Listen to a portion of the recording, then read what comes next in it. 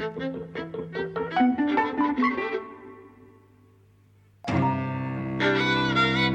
and welcome to Eavesdropping at the Movies. I'm Mike. And I'm José. And today we've seen American Fiction. Yes. I was really looking forward to this. I think actually from the trailer, my expectations were a little misaligned with what the kind of final result is. What were your expectations? Well, it's interesting. The film is so much about white people's expectations of black people, black fiction. Mm. And so it kind of made me think, what were my expectations and were they fair? So the film is written and directed by Cord Jefferson, who's not a name I was particularly familiar with, but I see from Wikipedia that he won an Emmy for his work writing and I think story editing on the Watchmen TV show. He's written for Larry Wilmore on Comedy Central. So I've seen some stuff that he's done. Here I think he's writing and directing a film for the first time. The film is based on a novel from 2001 called Erasure by Percival Everett. And it's about a guy played here by Jeffrey Wright, who is an academic. He's black. He's a writer. Yeah, he's a writer, and he's teaching at the start, we say. He is forced to take some time off because of a misunderstanding in class, which maybe talk about. He goes back home to Boston, kind of reconnects with his family, who he's been distant from for a long time. But the biggest thing that the trailer was selling was this satire on what white society, white culture expects of black people. So it's this thing about him being, kind of erudite, educated, and writing fiction that doesn't sell because it's not particularly about being black, what society expects of blackness. And when, for a joke, he writes something over the top in selling kind of blackness in the most stereotypical way, it's about crime, it's written in vernacular, and it's incredibly stupid, this sells, right? So the film is it's talking about code switching for one thing.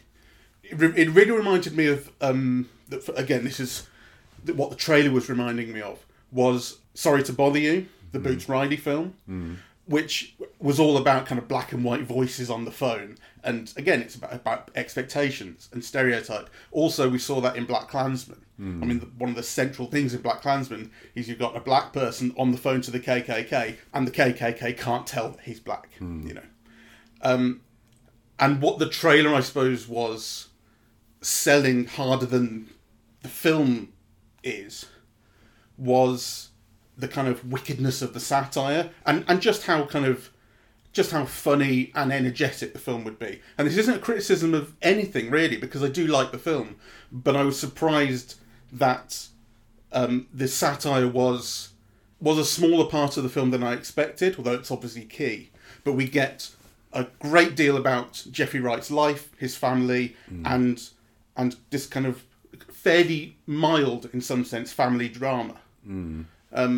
Which I thought was interesting. And I suppose we got the thing at the start about the book festival, and you've got this author speaking on stage who is black, and she's written this book that everyone loves. And she's speaking in a very erudite, refined way, but the book is a kind of ridiculous parody of, as the film goes on to talk about, kind of porn of what is expected of black people. But the film itself is also, I think quite subtly, giving you the opposite of that. It's showing you the stereotype and the expectation, but it's also saying, here is a black person's normal life, in which, I mean, what is it about Jeffrey Wright's character's life that is particularly black? Nothing really. He's got a mother who's developing Alzheimer's, he's got a brother and a sister who he's quite distant from. These are just normal things in someone's life. You don't have to be a particular race or ethnicity. And I think that's kind of interesting. But I think what's most interesting about the film is the way that it sets up what society's expectations of being black are, that they're defined by white people, and that because they're defined by white people, black people themselves adhere to it. Right? And this is set up in the opening scene where basically, he's an academic, he's obviously like a fiction writer teaching literature, at a university, and he's basically forced to take a leave of absence because he uses the N-word. A white student takes offense at it, and he's basically dismissed temporarily from the university as a result, and therefore takes the opportunity to go and see his family. So I think the way that the film kind of dramatizes these things is a little bit heavy-handed. Yeah. I think they work. I think they're funny. I think the family dynamics are kind of, one of the most interesting things about the film. I think the film has this where they're not ordinary, really. I mean, it's an upper middle class black family. Yeah, kind of, the mother was a doctor. A family of doctors. All the family are doctors. They're highly educated. They have a summer house, which is enormous. They have a maid, right? So it's not an average family. It's a high achieving family with normal family problems. But I think there is also a kind of a steeping in black culture, really. I mean, the guy's called Thelonius after all. So, and everyone calls him Monk. Yeah, so I think it's a film that is that is well written. I mean, I thought it was funny. I laughed at it, and there were moments where I was moved, actually. Yeah. But I think it's clearly a first film by someone who's got no visual sense at all.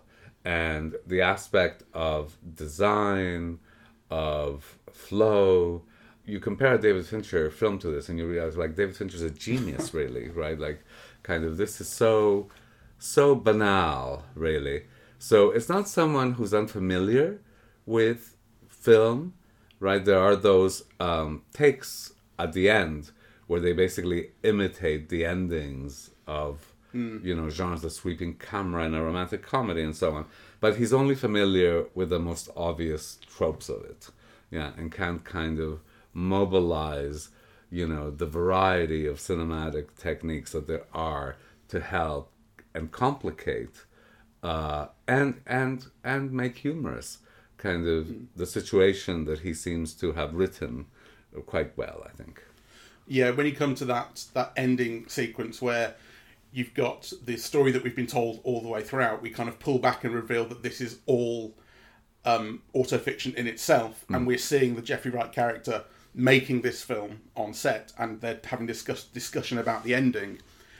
And so it parodises, a couple of different cinematic, three. So you've got Cut to Black is the first one, and then you've got the emotional reconciliation with the woman. He's annoyed, and that's when you get the crane of the drone pullback, and then we get the police coming in and killing him, and that's the one they go with. Oh, yes. That's the one the producer says that's the right ending. Yes. And that's where the film is visually at its doing the most, but it's only doing it in the service of parody, and actually the rest of the film is doing very little visually expressive. Yeah. It's all kind of head and shoulders shots, two shots, and like it fits, but it's not doing anything with it. No, it isn't. And also that's kind of what I was thinking for the whole opening of the film, because I was expecting this fake novel to come in much sooner than it did, and the fact that it didn't, and you were developing this drama that was, it's a comedy drama, but it's a drama about a family that is a little slow and reasonably complex. I mean, that's the kind of thing, again, thinking about my expectations I wasn't expecting the film to be this complex, maybe. But I guess I wasn't expecting it to be this complex in these ways, because I just wasn't expecting this much about the depth of the family. But it takes a long time, and I was kind of thinking, to an extent, I was thinking, where is the narrative drive to this? And obviously I was thinking, when is the novel going to come into this? But I also was thinking, like, it is taking a long time. I really don't mind it, though, and there's no rule that says you've got to do this now and this then. You can just take the time to be in this family's world and learn about them gradually, and I did kind of enjoy that. I enjoyed it very much, but I do think that it's a film that's made by the writer and the performances, and diminished by the direction and all the other elements. You can imagine where, the direction and the design and so on could have added layers, could have added humor. I think even just visually, like the whole thing looks dingy. Yeah, like kind of, like dimly lit. And you wanted kind of more intensity, really. I thought particularly the scenes with the gay brother, right? The gay brother with the beach house, with the beach boys that he's picked up. I mean, the actor is brilliant. I forget his name. Sterling K. Brown. Yeah, he's fantastic. And he makes those scenes, right, with his energy and his humor and so on. But, that could have been made kind of visually exciting. It could have been made sexier. It could have been scarier, right? Like kind of, and like the camera just holds back on like this kind of medium shot and kind of lets the actors do all the work. It's very ordinary direction. It's quite poor, really. I would say, below ordinary, it's poor. So, the point also, it's an interesting one, well made, if not resolved, though, I'm not sure what one would expect in terms of a resolution. I think the scenes with the two writers, the one that keeps saying this is what the market wants, and him who obviously writes kind of literary fiction, I think that should have been expanded. Yeah, there should have been kind of more of a conflict there because you're shown two positions, but they're irreconcilable, and actually there should have been something that at least intersected, I think, kind of. They're both black, they're both dealing with the same problems. They have a different moral take on that, right? And I think kind of that should have been explored further. To me, the central thing going on in that scene was her hypocrisy. The reason that he's written this stupid, stereotypical novel that has suddenly made it into bestseller lists and everyone's crazy about, and that's why they're judging it for this literary prize. He wrote it largely as a response to hers in particular. We see hers as an example of the kind of thing that he's responding to, that this is what the market wants and so on. And so she, in the discussions with the panel, is criticising this novel that he's written, not knowing that he's written it, saying it's lowest common denominator, it's stupid. And then when he brings up her novel with her in that private discussion, she is defending that because it's her novel. She doesn't see that, she doesn't see why this novel came about, essentially. She didn't see the reasons that he was so pissed off with her novel. So that to me is kind of, that's why I was looking forward to that scene. I thought this confrontation has to come up and he has to bring this up with her. And then not enough came of that in terms of her confronting her own opinion, which I think was kind of key. She has said one thing about one novel and not seen the same in her own. And why doesn't she see the same in her own? And should she? And is her novel better than his? But also, she's defending her actions on the basis of, this is what society is, and this is what you want to do. Like, you either want to sell books or you don't, right? That's her position, right? So she's willing basically to do anything that will sell books, including kind of self-harm. Right, but she's not seeing the same thing in this other novel that she's criticising. Yes, she's not saying, "Well, he's just trying to sell novels in a marketplace that demands this sort of thing, so it's all right." To be fair, I thought that was a moment of poor writing because I think in order to have pushed that further, he would have needed to have read her book. Yes, yeah, I think that's really key as well. He says he hasn't read it. That's right. He's read excerpts and he got the idea, he got the gist, and you kind of think that's really killer actually to his whole thing about what makes him so angry and what has led him to write this fake novel. He's doing it based on not enough. In a film, when it's set up like that, he goes to her reading, she is ridiculed at that reading because, again, and it's quite blatant and maybe like too blatant, right? She tells her story. She's obviously gone to a very posh, university, Oberlin, and she speaks incredibly well, and then she lapses into ghetto talk, right? Like, which is what she's written the book in. So she reads from the book, that's in like kind of, as you say, ghetto talk, kind of AAVE, but very heavily stereotypical. Yeah. So I think if the argument is there's a wide range of black experience, and we mustn't kind of just create what white audiences conceive of us, then there needed to be a more honest dialogue, between kind of those two positions. And also one of the things that I kind of fault the film with in the writing is that in the arguments about this, there's no kind of conception of a black reader.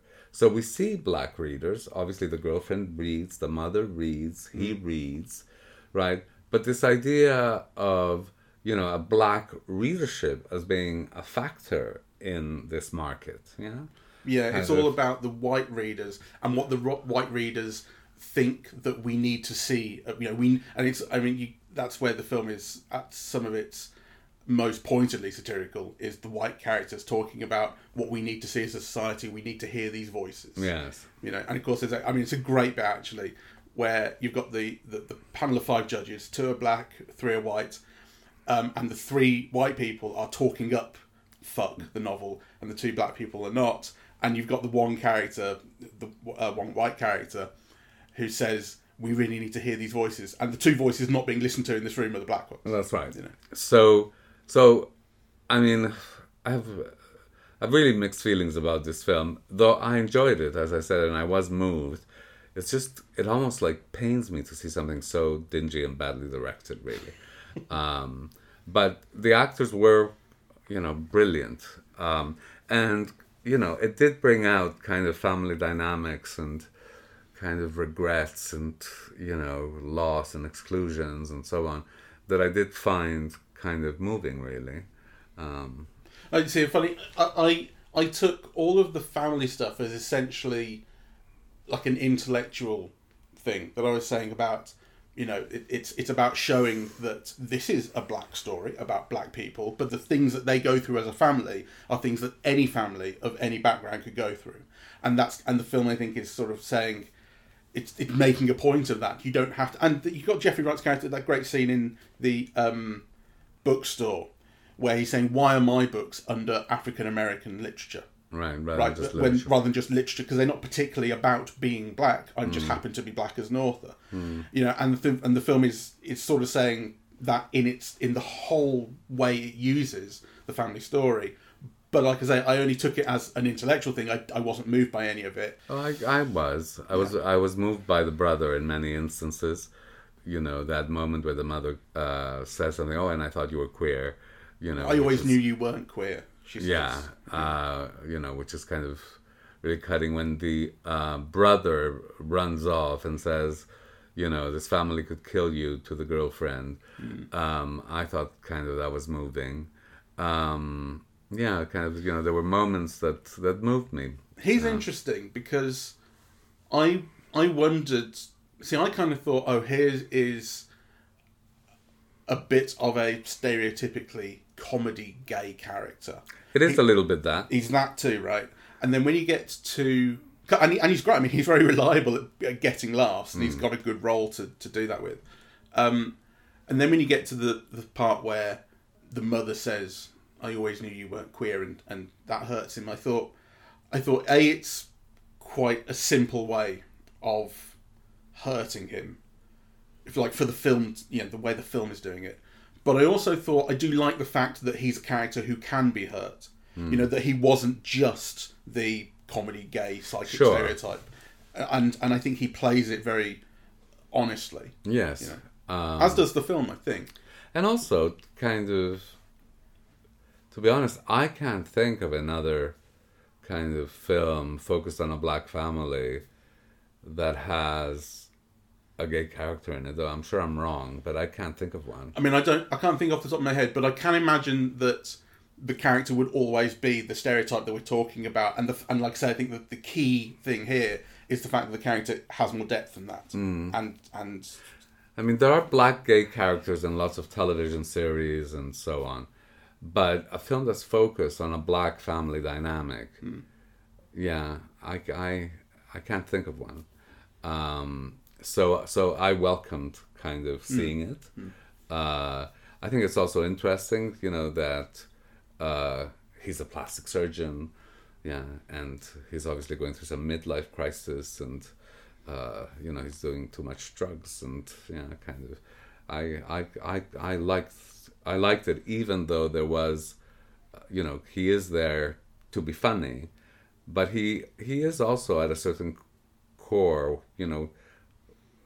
Well, I found that much more touching than the mother having Alzheimer's, the deterioration of the mother. And actually, I found the wedding of the maid and the gay character, so kind of two little subaltern characters within the narrative, more touching than the protagonist. The maid's wedding. Yes. Like I say, I didn't see any of it as moving, but that's just personal reaction, whatever. But I also saw what the film was doing. I mean, it wasn't a tearjerker. It's just that it's interesting to have the satire that I think does work as satire. It's funny, but it's also it's not just about the jokes, right? It's got ideas, it's got a politics, and it's got kind of a sentiment. Yeah. I think maybe the shifts between, or it's not even so much shifts as just the fact that it is combining this kind of family drama with the satire, the social satire that comes through the book stuff. I think the combination is not all that smooth. I think it kind of jumps back and forth, and tonally it's a bit janky when you shift between one and the other. But maybe that's... I thought... No, I think there is something janky, as you say, about it. And I actually really did not like the endings. I did not like the self-awareness of those endings. No, I thought it was a film that didn't know how to end itself, and that's why it went into metatextuality. Yeah, it really starts as an honest narrative, and like I said, it has a politics and a sentiment and so on. And then I think the endings kind of ruin it, or it makes of the film something else, something that it hasn't been really. Yeah. Yeah, I agree with that.